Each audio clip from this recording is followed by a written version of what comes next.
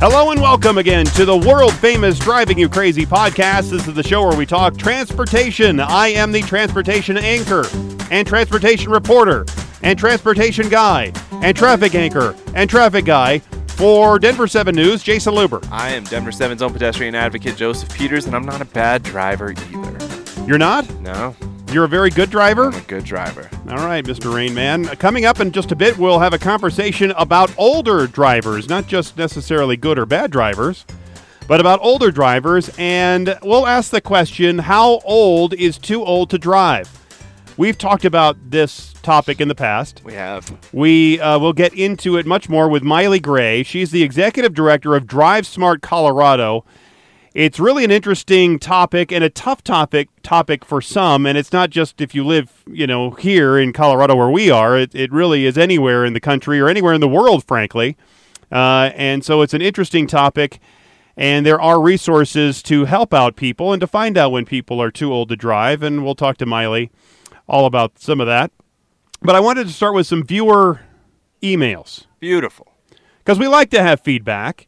If you want to give us some feedback, the way to do that is 303-832-0217. That's the easiest way to give us some feedback. But you can also write us an email at drivingyoucrazypodcast@gmail.com. So this is what one person wrote to us. Dear Jason, I thought I'd fan out on this Colorado Gives Day. The other day was something we call Colorado Gives Day, where we ask for donations to your favorite charity.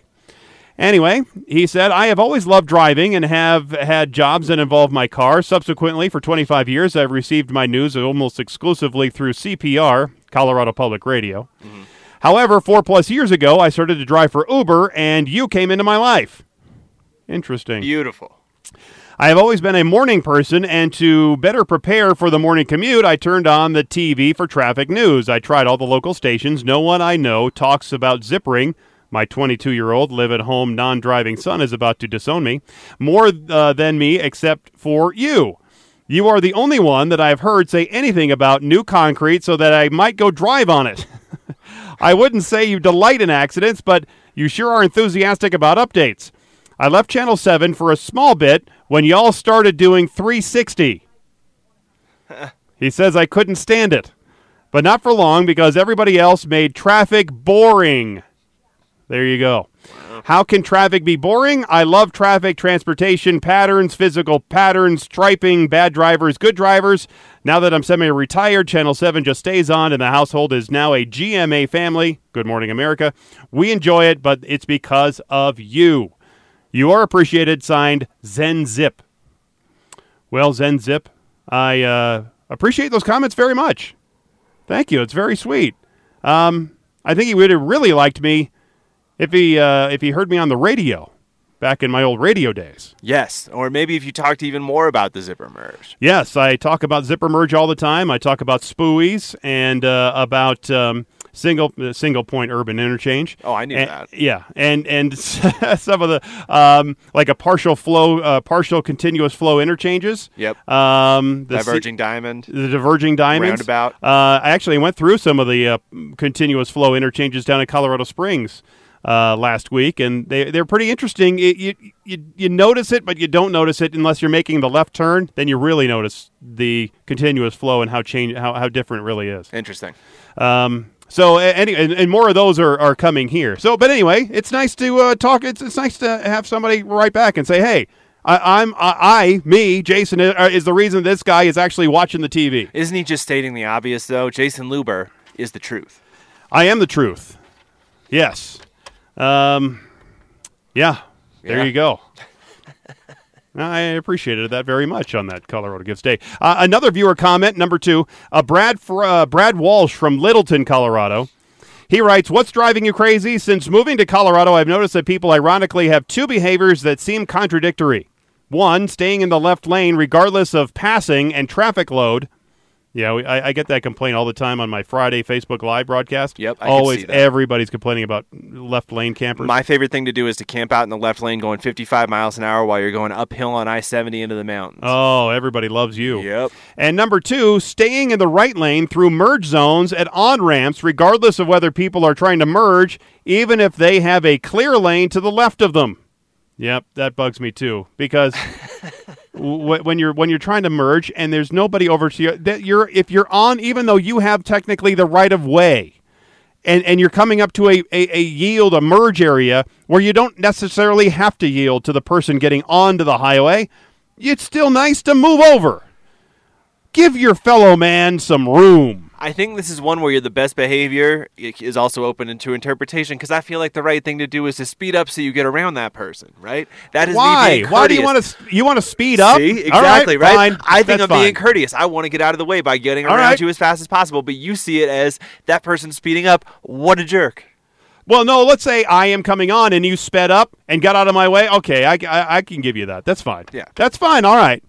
But if then you're just going to camp it out where I just can't get in and being a jackhole about it. I've seen a couple of those people marching onto 6th who just like they're right next to you And and it's they on won't purpose. move. Why? I don't know. And they don't want you to get in front of them. It's a power move. It really is. It is a power move. All right, so Brad continues. After living in Montana, where these seemed like such ingrained behaviors, these two are frustrating and confounding. My question is, can the state do a demographic study to find out once and for all if these are either A, zombies, B, people from Texas, or C, people from California? Maybe we can crowdfund and pay for it. Dude, you gave it away. You said they were in Montana. They're people from Montana. Yeah, I think that's what it is. Yeah. No, well, I don't think the state's going to be doing a demographic study on this anytime soon. Or we can do C, have their head in their butt. Yep. Maybe It's maybe it's the D. Definitely that one. That one. All right. Are you sick of Christmas songs yet? No. Go out and hear the Christmas songs in the mall or any of the No. stores. And how dare you even ask me that question? You're all Christmas all the time. Hell yeah. I do like the Christmas songs as well. However, I did work at retail for a long time, and when you hear coming down the chimney down, 17 times a day, good old Andy Williams, Okay. it makes you want to jump off the jean rack there at the Eddie Bauer. Honestly, when I worked there, it was constant, repeat over and over and over. They were sometimes maddening how much you would hear those songs over and over again. Well, there's a store in England. I know this is a little bit off topic, but hey, I'm talking Christmas stories. There we go. There's a town in the town of York, Old York, not New York, Old York, that's banned all cheesy Christmas songs for the sake of their staff morale. The shop owner says you won't hear any Mariah Carey's All I Want for Christmas Is You because having to endure such music for hours each day would ruin Christmas for shop floor employees. And I completely agree. Well done. Well, Yes. we salute you. The shop is also in a 16th century building in the heart of historic York. So they say that the modern music doesn't really fit their groove. Doesn't fit their decor. Doesn't fit their where they are. They can't hire like a string quartet to do Christmas carols all evening. No, they do say they have a cutoff of all music after like the 1960s. And anything before the 1960s is pretty much fair game. Like seasonal shows like the Nutcracker, they'll play that. Okay. Classics from Bing Crosby and Frank Sinatra, Ella Fitzgerald, all the classics, they'll play those. They say the playlist is big enough for they don't repeat things very often, and they stay away from George Michael and Wham. And holiday music. You're not going to hear "Is It Christmas Time in Africa?" And hear Do they know it's Christmas time at all? Do they? No, they don't. Yeah, exactly. Yes. All right. Back on the rails here. All right, let's see if you can play. Let's say if we can guess the reason for this dumb criminal and why he was caught. Are you ready to play this game? All right. Always. Deputies in Kanawha County, West Virginia, say a driver who led officers on a multi-county chase that reached speeds of 125 miles an hour was taken into custody after his vehicle blank. After his vehicle blank. Crashed. I don't know. The answer is ran out of gas. Oh. Ran out of gas. Okay. Ironically, the criminal was actually driving a Honda Civic, and they get usually pretty good gas mileage. Ran out of money is probably what it was. And if you're going to lead police on a high-speed chase, pro tip, use a full tank of gas, especially if you're driving a Honda Civic, because you could have taken them on a chase for 400 miles. You will outlast them. They Yes. will not be able to keep up. Yeah, exactly. Especially in West Virginia, where it's probably the only police department for the entire state. So it was a few weeks ago, episode number 147, that we dedicated the entire show to the question, should public transit be free? It was a really good episode. Rosalie Ray was the guest that joined us. She has a chapter in a book all about free transit. Go back to episode number 147. You can listen to it all over again and enjoy it, or listen to it for the first time. Right. Well, the city council for Kansas City, Missouri, recently came to the unanimous decision that the answer to the question, should public transit be free, should be yes. They are now ready to offer free bus transportation citywide in an effort to increase public transit ridership in Kansas City. This is the first time that a large United States city is making a system-wide free transit change. Now, the program is supported by the Kansas City Area Transportation Authority, along with the city's recently elected mayor, Quentin Lucas, who is actually the one who proposed this zero-fare transit initiative. And bus fares in Kansas City, they really weren't that much anyway. They were $1.50 per ride and $50 for a monthly pass. Much, much less than what we're paying here in Metro Denver. We have a tiered system depending on if you're on the trains or the buses and how much they are. Usually the buses are, what, $3 or so? $3 is. Something like that? Yep. The trains can go anywhere from up to upwards of like $10. 10, right, Yeah. Depending on how many zones you're going through. And so it's pretty expensive here compared to other places. So, and the fare collection that we get here in Denver is about 25%. That's what it is in most places. It's about 25% of the overall operating costs. Their city street cars are already free in Kansas City. It's like our 16th Street Mall downtown. As we talked about before, most cities are hesitant, though, to adopt this fully free fare system because it can be expensive. Kansas City is going to be paying an extra $8 to $9 million. Well, I guess I should say that they'll be collecting $8 to $9 million less than they would have if they were charging that $1.50 fare. So right there, they have to come up with the $8 to $9 million right off the bat because they're losing the revenue. Mm-hmm. Then you also are going to incur more costs because if you want more people to ride, then you're going to have more costs associated with that. You might need more buses. You might need more drivers. You're going to have more maintenance. You're going to spend more money on gas, diesel. You're going to spend more money on tires, that sort of thing. I mean, that falls under a good problem to have, though, right? I mean, if it gets to the point where the ridership becomes so overwhelming that they have to add routes and staff, I think Kansas City would say, great. Didn't expect this to happen. But let's say it costs them another, let's say half of that, let's say it's $5 million. So overall, let's say $15 million for them to offer free rides. Is it worth it? In a city where any budget for any city is going to be upwards of $1 billion, I think is the one line item, making sure that people can ride transit for free. That's probably a pretty good line item. I thought it was pretty interesting that one of the city council members there, he says, and he's actually a loyal bus rider, he told our script station, KSHB, when we're talking about improving people's lives who are our most vulnerable citizens, I don't think there's any question that we need to find that money. That's not a ton of money, and it's money that we, as a city, if we want to prioritize public transportation, it's something that we can find. Well, why haven't they found it in the past? Because they didn't prioritize it. I'm surprised they didn't find the money first and then voted, or maybe they're just forcing the hand of the city into saying, all right, we as city council, let's just do this. I mean, I think at a political level, that's kind of what you have to do, man. Like, you can't have it. We're at a point in our society where you can't have a rational discussion about this stuff and be like, where in the budget are we going to make cuts? Because you have a bunch of people with the attention span of a gnat. And once you start talking about making cuts, the initial budget item that you were trying to fund gets lost in the shuffle because everybody gets very defensive about what you're going to be cutting. So it's a do, then ask for forgiveness and correct whatever damage is done by doing it. Yeah, it'll be interesting to see what is cut, how this affects. You know what? I really would like to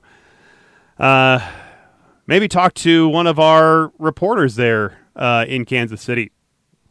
And, well, maybe we should wait for the program to get some traction over the next several months. Maybe in the spring we can check in with them, because typically in the wintertime you're going to see not as many transit riders. Even though it would be free, you're not going to see as many as you are going to see in the springtime or in the summertime. Right. I mean, that's when people will start considering leaving the car at home because they know a bus stop's a half mile away. Yeah. We'll see how it goes. Transit, this outfit called Transit Center, they have a report that was published earlier this year that said that transit agencies should first focus on improving their service before making their service free. And I hope that the Kansas City Transit Authority takes that to heart and doesn't just say, all right, this is the level of service that we've always had. This is the level of service that we're going to keep trying and hopefully try to keep up with. Actually have a better level of service when it is free than when it wasn't. Right? Yeah. Makes sense. I mean, it kind of goes without saying, but if you're going to offer something for free and it sucks, nobody's going to use it anyway. Right. It sucks. Because you have that one chance. Yeah. And that's why if you do it, you get it ready to go. That's one reason on this show, we recorded several episodes when we first started, so we could then drop them all at one time and then get into our routine of doing the show, because you want it to be, obviously we're better now than we were when we did this 3 years ago. But you want to start off with just one episode sitting there, and if somebody doesn't like it, we're out. Exactly. Right? Or if they get to one episode and then there's nothing else for them to gravitate towards. They're going to go to some other podcast out there. That's why it's interesting to see The Mandalorian is doing it that route, but they also have the Star Wars, the whole mystique to fall back on. Yeah, if this was a Star Wars podcast, we too could do whatever we wanted. Yes, and we don't have Baby Yoda. True. Even though I would love to have Baby Yoda. And speaking, Baby Yoda is actually 50 years old. Sure. You don't know that, No, I know who Baby Yoda is. I would love to get her on the podcast, but does not talk, correct? No, Baby Yoda, well, at this point, Baby Yoda does not talk. Nor does Baby Yoda drive. But let's transition into older drivers. Speaking of how old Baby Yoda is, we could transition to older drivers this way. This past week, the Colorado State Patrol sent out a tweet, and this was the message they sent out. In 2018, there were 129 drivers over 65 years old involved in fatal crashes. When is it time to give up driving? It's not an easy discussion, but an important one. For more information, please click below. Now, the link that they included in that tweet takes you then to the Drive Smart Colorado website and their older driver page. And Joseph, you and I have talked in the past questioning that exactly what the State Patrol did about how old is too old to drive. So we wanted to get more in-depth about this question. So we wanted to really get into it, and so we invited Miley Gray. She's the executive director of Drive Smart Colorado to be here on the show and talk more about it. Miley, welcome to the Driving You Crazy podcast. Well, thank you for having me. I really appreciate it. So let's jump right in with the shortest question, but probably the toughest one to answer. When is someone too old to drive? Well, it's not a short answer, as you can imagine, because honestly, driving is not necessarily an age-related thing. It's really an ability-related thing. So we have some and the statistics, the older people are always considered from 65 on. So that's quite a lot of changes happen from the time you turn 65 to, 90. But it really, things naturally do occur to the body and the mind as one ages.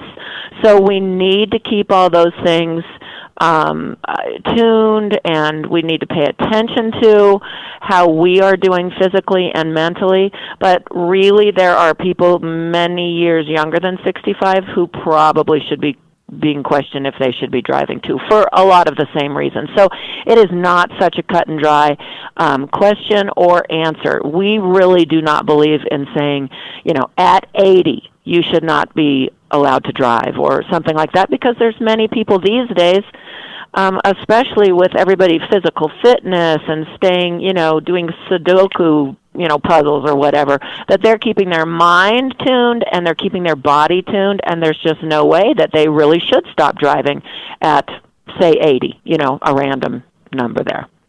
So that's the long and the short of it. We don't believe that there is an age, and that is a highly heated and controversial question.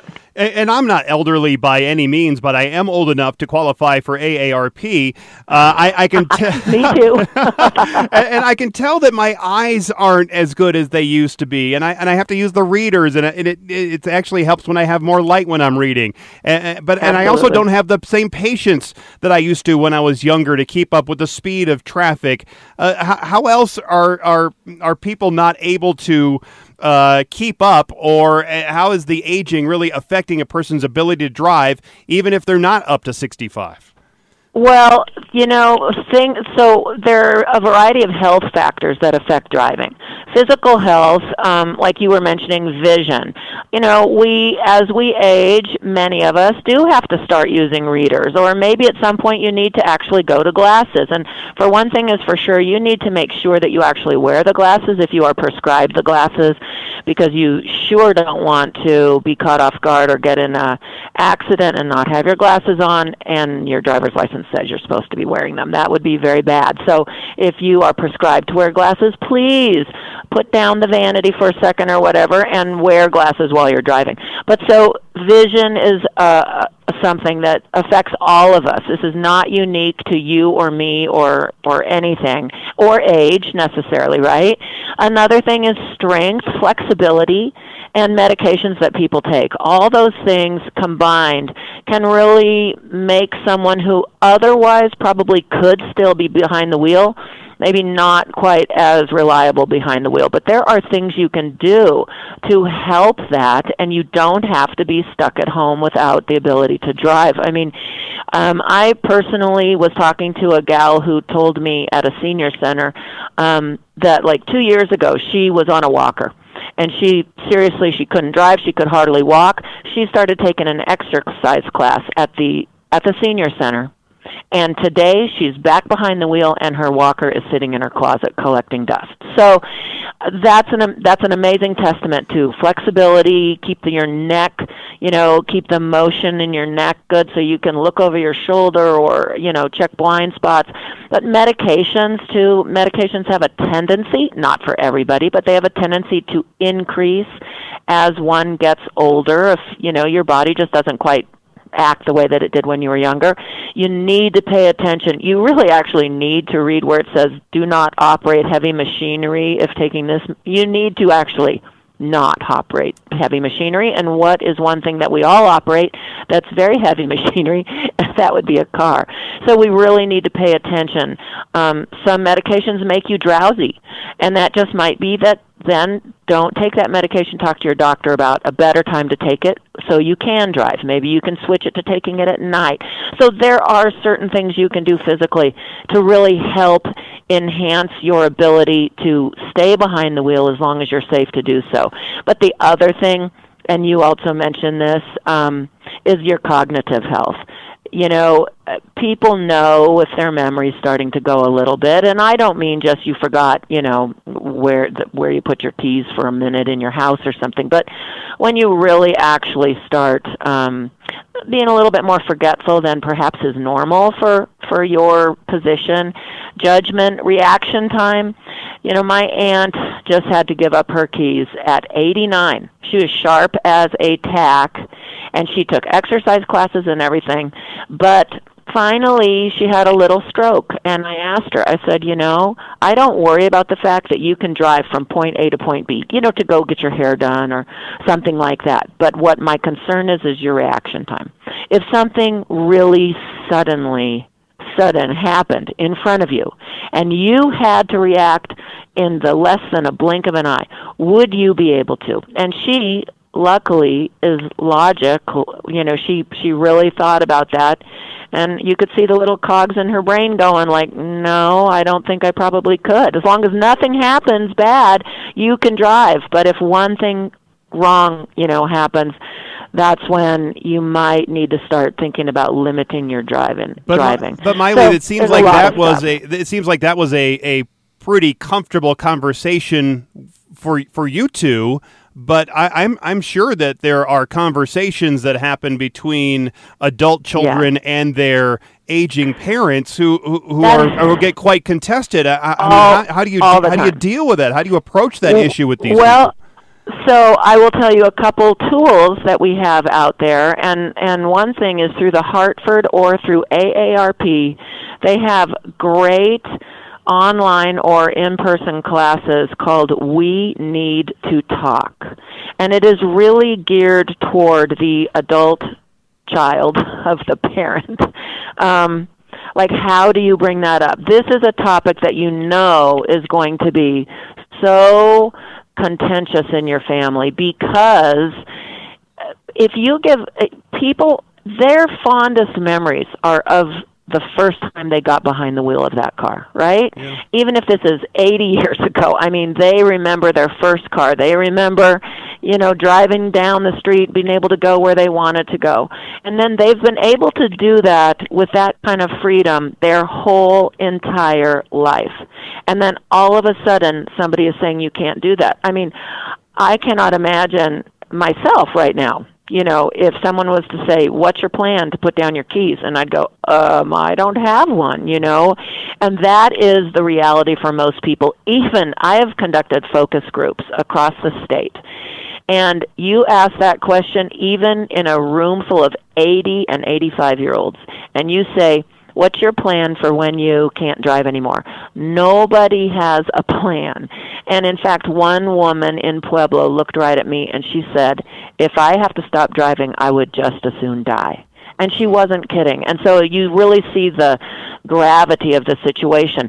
So you as an adult child or that person, that trusted person that is going to have that conversation, needs to, first of all, enter it knowing that is a very upsetting topic, because it is really equal to giving up your freedom and not being able to go where you want to go when you want to go there. And a lot of things are tied to that, right? So any kind of tools like the We Need to Talk program, if you can get online and go through it, might give you just the right way to approach, or maybe it's, let's just limit your driving. No more driving at night. Okay, Mom or Dad, I'll drive you. If you're lucky enough to live in a community where your family is. And then that brings up a whole other topic. There are a lot of people out there who don't live in an area where they have close relatives or somebody, a trusted friend or a person that that you can call on, and you don't feel like you're really putting them out. That's very, very difficult. But so you can soften the blow if you've already thought through some scenarios of who might be able to help Mom or Dad or Grandpa or whoever, and how might I be able to help? How might, maybe at wherever they're living, maybe there's a van that could take them places. It is definitely challenging, and the more rural communities you get, the more challenging it is, because there's not as many quote-unquote public transportation options. And public transportation isn't always the key either, because some people have a difficult time walking from their front door to the curb to get in a public transportation, or that mile, right? The mile down the road to get to the bus. This is something that Colorado is seriously looking at, and we should, because we have a very aging population, and some counties are aging much quicker. Young people are not moving into counties, they're moving out because of jobs or whatever. A lot of Colorado is very rural, so these are challenges. They really, really are. We're speaking with Miley Gray, the executive director of Drive Smart Colorado, about when is it too old to be driving. And honestly, Miley, I feel like it's time for us to take the conversation out of the household, right, and take some of the pressure off of the children telling the parents these kinds of things, because, you mentioned that the parents' memories are of driving, but the parents' memories are also of wiping their child as they were changing diapers and things of that nature, right? And so it's really hard to take advice from somebody of that age. Totally. So what I would ask is, when do states start to step in and mandate driver's test or some sort of competency exam on a yearly basis to make sure that these people can really stay up to speed? Well, okay, so I guess, are we talking about Colorado? Because every state is different. But I in would Colorado, say just generally, is there anybody just leading the generally, way? Yeah. there is no law about taking tests every year. Probably the people in the fiscal, departments would have a heart attack over that, because you can imagine how expensive that would be. However, it is really, and again, this goes back to it's not an age thing. If you have 3 crashes, and I would refer, and I know that you've talked about this, but I would refer people to the Colorado's Guide for Aging Drivers and Their Family, because it has all kinds of information in here, starting with reexamination. Who can kind of quote unquote turn somebody in for their driving behavior. How old are you when you start having to get your license every 5 years? So in Colorado, we get our license after the age of, I think, 65 every 5 years, but you have to do it in person. You can't mail it in any longer, and you have to take a vision test. And it's completely based on how many crashes you're in. If you have 3 or more crashes or serious tickets, that sort of thing, in 1 year, you're going to be red flagged. So again, it doesn't matter what your age is. If you have that, you are going to be red flagged, and it might result in a mandatory evaluation on your driving and your cognitive skills, and then it goes back to the Department of Revenue. The Department of Revenue is the deciding organization in the state of Colorado. They oversee, and people go, what is the Department of Revenue? But they oversee the Department of Motor Vehicles, that's why. So it really goes back to them, and then sometimes people are just given a letter out of the blue. It's really actually very sad.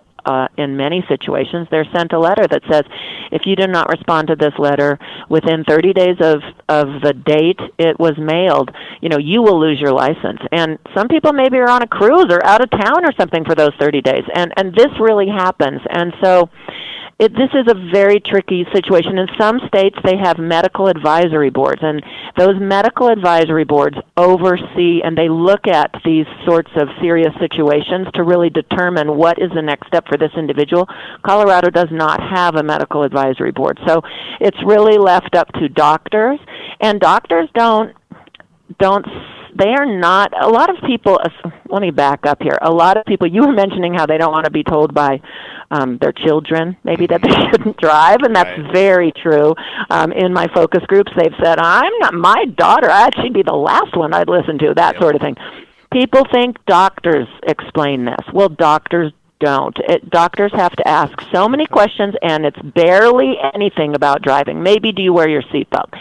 And most people think that's who they would talk to, but doctors don't see you drive, and they are not necessarily set up to do full-on cognitive, as it comes to driving, cognitive evaluations and the driving skills assessment. There are professionals in our state who do that, and that is where I would recommend people be sent. And doctors do refer some of their patients to these people. And would you recommend that all states, since we're listened to across the country, would you recommend that all states either have these doctor advisory boards or other means to test drive? It just seems logical to me that maybe an older driver should go through some rudimentary physical driving test like you did when you were 16, just so they can check your skills.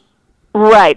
And there's a lot of, can you imagine, controversy about, and I don't know all the ins and outs, but controversy about these medical advisory boards. But I personally think it would be a very good idea if an individual could be treated with a little bit more dignity and respect, and given a little bit more time with their individual situation from a independent panel who can actually look at something and then steer them in a direction, as opposed to just these poor people get a letter in the mail. But at the moment, this is what we're dealing with, and I will tell you that Colorado is not as set up as some other states in the country are for dealing with the quote-unquote, air quotes here, silver tsunami. We are an absolutely aging country. I mean, the birth rate is going down, and people are living much longer. They're having more birthdays because they are healthier, and we are not necessarily, in a lot of ways, set up for these aging road users. And that is true even in some states have like larger larger font size on their road signs, or things so in my view, if we can do engineering and improve our roads to the point where we are aiming toward making driving better for those of us who are aging and poorer vision and whatnot, it will improve everybody's ability on the road because everybody will be able to see better. So I think that there's some engineering things that could help, a lot of education. We have a program. It's an international program. It's called CarFit. We are trained individuals who can work with a driver behind the wheel as they sit in their car parked. They're not driving, so we are not evaluating their driving, right? But what we're doing is kind of making sure that everything is set in their car so it fits them, so that when they sit in their driver's seat, they are as safe and as they can possibly be in their seat. For example, most people do not know how to properly set their side view mirrors to get rid of blind spots. This is, by the way, this CarFit program is not something only for the older driver. It would be for absolutely everybody. Most people were taught when they sit in their driver's seat to set your side view mirror so that you barely see the edge of your car. Well, think about your own. The joke is, I know where my car is. I don't need to see my car. I'm sitting in my car. I need to see the other cars that are coming up alongside, and you want to be able to see those cars that ride in your blind spot so that you don't have to take your eyes off the road by really careening your neck, and if you're older, maybe you have a stiff neck, whatever, you can't do that, so you just change lanes or you turn left. That's dangerous. So we work with people how to properly set their mirrors, how to properly adjust your seat belt. Steering wheel is a very big thing. Think about this in your own vehicle. We do not want the steering wheel tilted up toward your face. So we work with people to knock it down a little bit so that it's aimed more at your chest. And little things like that will make such a difference in your safety and your ability to drive for as long as you can safely do so. That's my goal. My goal is not to take people's keys away at a certain age. It's to make sure that everyone on the road is as safe as they can possibly be without any impediments, and as long as it's safe for them to do so, we want them to stay on the road. And you probably, like my grandmother, don't want to have the steering wheel right there next to your chest. No, you have to maintain at least 10 inches between the steering wheel and your chest. And these are real serious things. Yeah.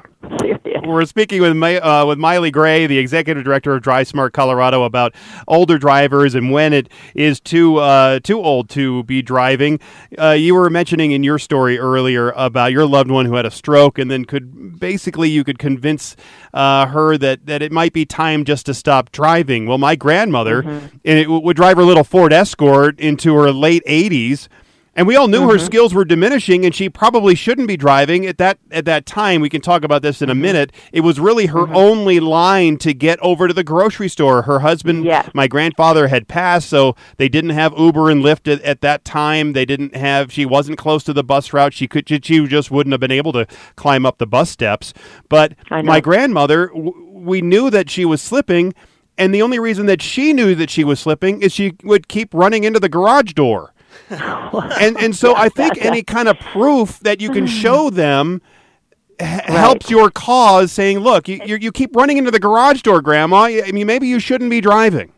You are absolutely right. And if they can see it for themselves, then maybe if they are logical, but sometimes this gets into a real bad place where they don't want to talk about it at all, But this kind of brings up who can report somebody for bad driving, right? I mean, who can report somebody? So, for example, you cannot report your next door neighbor because you keep seeing them bashing into their mailbox. You cannot report them for a driver evaluation or police or anybody. It has, if you are concerned about a loved one, it has to be an immediate family member, and it has to be perhaps law enforcement or a physician. Those are the only three people or groups who are able to ask for a reexamination to the Department of Revenue. So just to keep that in mind. I was talking to another industry expert who theorized that older drivers aren't necessarily dying in crashes because they are a more dangerous driver, that they actually get into fewer crashes than younger people, but because of their frailty, they are more apt to be killed because of their old bodies when they get into a crash. So I'm sitting here on the other end of the telephone line here, totally shaking my head up and down. You're 100% correct. Actually, people go, oh, we got to get those old people off the road. Well, they are pretty safe drivers. And the reason they're safe drivers is most of them have a tendency not to speed, and we hope not just the opposite, like going so slow, right, that it's impeding the lane. But they have a tendency, they have such good muscle memory on all of the years of them driving that honestly, that rote behavior can get them out of a lot of jams that some of our younger and newer drivers have not had that experience, and they will not be able to get themselves out of that jam. But you're absolutely right. Because the aging body cannot, just for sheer physicality, cannot hold up to severe trauma the way that perhaps a younger body can. And that is the reason that they do pass away. And so we want to keep them from getting in that situation to begin with, because it is sort of a downward spiral in oftentimes after that. I have one more, Miley. Miley Gray, Executive Director of Drive Smart Colorado, joining us. Do you think there are ways to improve cognitive functionality? We talked to somebody, I think it was about a year and a half ago, we interviewed somebody who was he actually does brain testing and can help people who have maybe a slower brain activity to actually improve their brain cognitive functions. In fact, he's worked with a bunch of athletes, including Tom Brady, to work on their reaction times. But he still says that Sudokus or crossword puzzles, while they're good, you might have fun doing them, they're really not great at improving your cognitive function. Have you heard of different anecdotal evidence that would lead to something, a different conclusion? I work with a occupational therapist, a doctor of occupational therapy, and she is a certified driver rehab specialist. And she knows all about this. And I think what I could say from a lay person is that, anything you can do to keep your mind sharp and stay social is very, very beneficial to how sharp your mind is. I mean, if you become kind of a recluse and you sit around and you watch TV all the time and you don't exercise and whatnot, you're not going to maintain, and I'm not making this up, right? We hear it on NPR or your channel or any place. I mean, you are going to maintain a certain amount of sharpness. Now, I don't know about the crossword puzzle and the Sudoku. I know that there are certain medications that are being created these days that really help people who are in very early stages of dementia and whatnot that people do take. And so I think that that there is a combination of things out there, if you have access to them, that you can go to people to help you stay, if you are really lucky and you're Tom Brady or something, you can go to these doctors. I think that there's absolutely people who help you concentrate better so that you can focus, so that you're not distracted, so that your brain is not distracted when you're doing complex behaviors. And driving is about the most complex behavior that any one of us could possibly do in any day. It's getting behind the wheel of a car and negotiating through traffic, through, oh my gosh, how about the construction that's going on, through everything, people running red lights. I mean, we are constantly, our brain is constantly working, and I am positive that there are things out there that can really help that. Now, a lot of us don't have access to that or can't afford that or whatever, and so you need to do whatever you can do, and that's maintain your being social.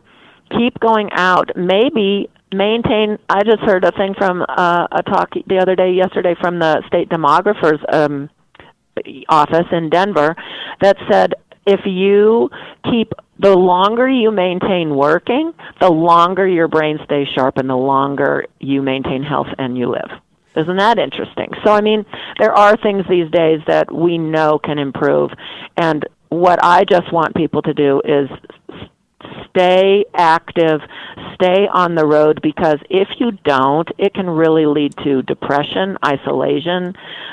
People get very, very down if they are holed up in their house or they feel that they're a burden on people. So you have to kind of take some of it on yourself and really maintain your activity level and, swim or whatever it might be. So that's the long and short of it for me. But back to your very first question, there is no real age at which one should stop driving.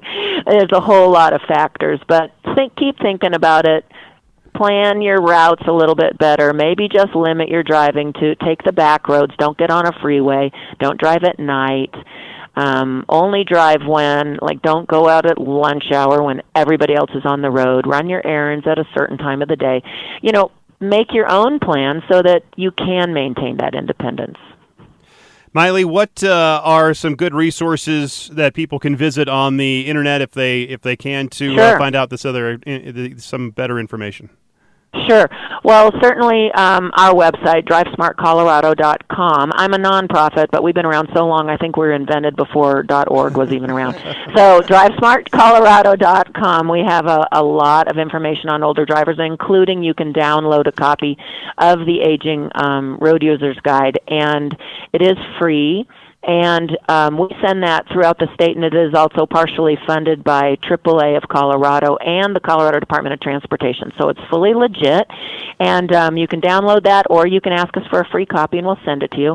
There's also self-assessments that you can find on the website from AARP or AAA and the National Safety Council. There's some defensive driving classes that you might be able to find around that maybe you can test your own skills on your own without having been asked by one of your family members or something, and then you can feel real good about your own ability to kind of negotiate through cones and that sort of thing. So, but talk to your doctor, force the discussion with your doctor, and if you are at all concerned, that's the first place you need to go, because you don't want to get one of those cold-hearted letters in the mail from the Department of Revenue saying you've been turned in, basically, and we need to evaluate your driving. So be proactive. That seems like it would be pretty jarring. Well, Miley, thank you so much for joining us here. Miley Gray, the Executive Director of Drive Smart Colorado. Thanks again for being here on the Driving You Crazy podcast. You're welcome, and I got a lot more topics to talk about on your podcast, so you call back anytime. You got it. We will definitely do that. Thank you. All right, there you have it. There goes Miley. Miley, thanks again. If you need that information, it's drivesmartcolorado.com is probably the best way to get all that information about older drivers, and it's probably a topic we're going to talk about again, but I obviously Miley knows about everything. It reminded me of another topic driving we talked about, which was the virtual reality for older people and to help people with their driving ability. And I do think that's something where, if we're talking about a cost burden and how annoying it is to have to go take these people out for road tests, it wouldn't be too hard to put them on a headset, simulate what driving looks like for 10 minutes, and figure out, do they have the cognitive ability to keep up or not? Yeah. So. Yeah, how much would it cost?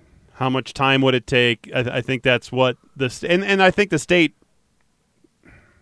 I think they're concerned that they would be either nannyistic or people there would be such a blowback, because imagine any state legislator, doesn't matter the state, getting a couple of phone calls from their constituents who are older, who have the time to call them over and over and over again, say, you're not going to take my driver's license away from me. I don't think we can be prisoner to the loud minority, if that makes sense. Like, I understand that the elderly people are the ones who are most invested in the elections because they're the ones who watch TV all the time and care because they have the time to care, whereas the rest of us have lives and jobs and things of that nature. But we talk about how things are better in Finland and in Slavic countries because they have more rigorous driving tests. We've talked about how it would make sense for America to adopt more rigorous driving tests just for all drivers to make sure that the level of entry to get on the road is higher. I think with older drivers, we have to be looking at how do we make sure their cognitive ability is keeping up year after year, because when that stuff goes, it goes quickly. Yeah, I agree with you there, but it's also tough to compare those other European countries with us. They're obviously a lot smaller. Right. They are a different mentality than we are here in the United States. We are fiercely independent here in the United States. It's true. I don't think we're too far away from adopting standards like that, though, just because we're moving towards a generation that is more comfortable lifting and Ubering everywhere. And that was the other thing I thought of during that conversation, which is if you're going to have the conversation with your parents and you're going to take their car away, you better have it. If you tell anybody I'm taking your car and I'm making you take public transportation from now on, how are you going to take that? Doesn't matter how old you are. So good luck having that conversation with anybody. You need to have a real plan for how you're going to make sure that your parents can get around if you have to have that conversation. And I'm sorry, but public transportation is not a real plan. And I mentioned it, at least in a question. Miley didn't really address it, but there are more options now than there were even 20 years ago, where you can tell your elderly parents that they can take an Uber or a Lyft.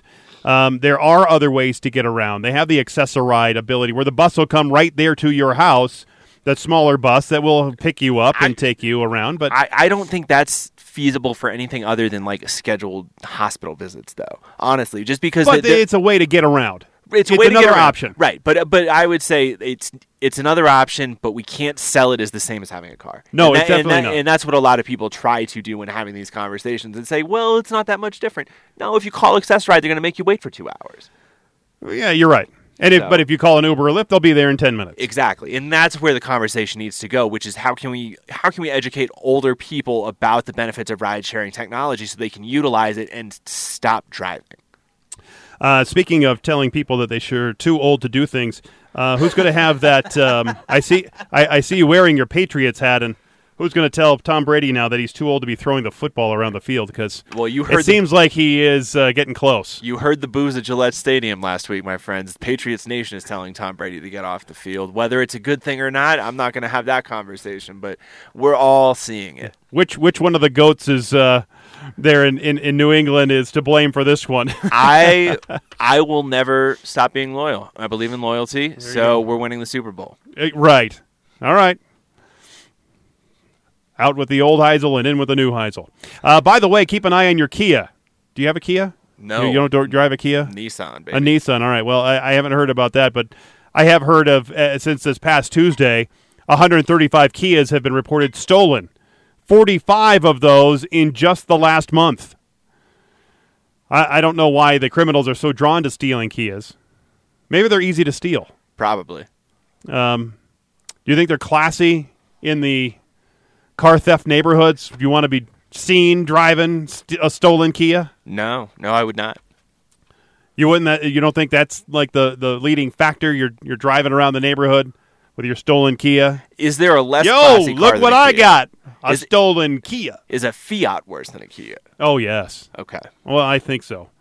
Maybe they're just roomy enough to throw in other stolen goods into like the trunk or the back seat of the Kia. Maybe that's what. Maybe it's easy to steal other things in a stolen Kia. I don't know. If you have a better theory, you can always call the show. 303-832-0217. Yes, and if you've had your Kia stolen, call that number too. We'd love to talk to you. First call 911, and then call us. 303-832-0217. Doesn't matter if you've had it stolen here in Colorado or Idaho or Montana. Anywhere. Arizona, Alabama. I'm not going to go through all the states. Thanks again for listening as I'm dying here from this horrible cough thing that I've been going through. Thanks again to Miley for joining us. Maybe we'll talk to her again as we find out more about other road topics, because it seems like she could talk about anything. Thanks again for listening, and until next time, I'm Jason Luber, the traffic guy. I'm pedestrian advocate Joseph Peters. Be safe, and as always, happy motoring.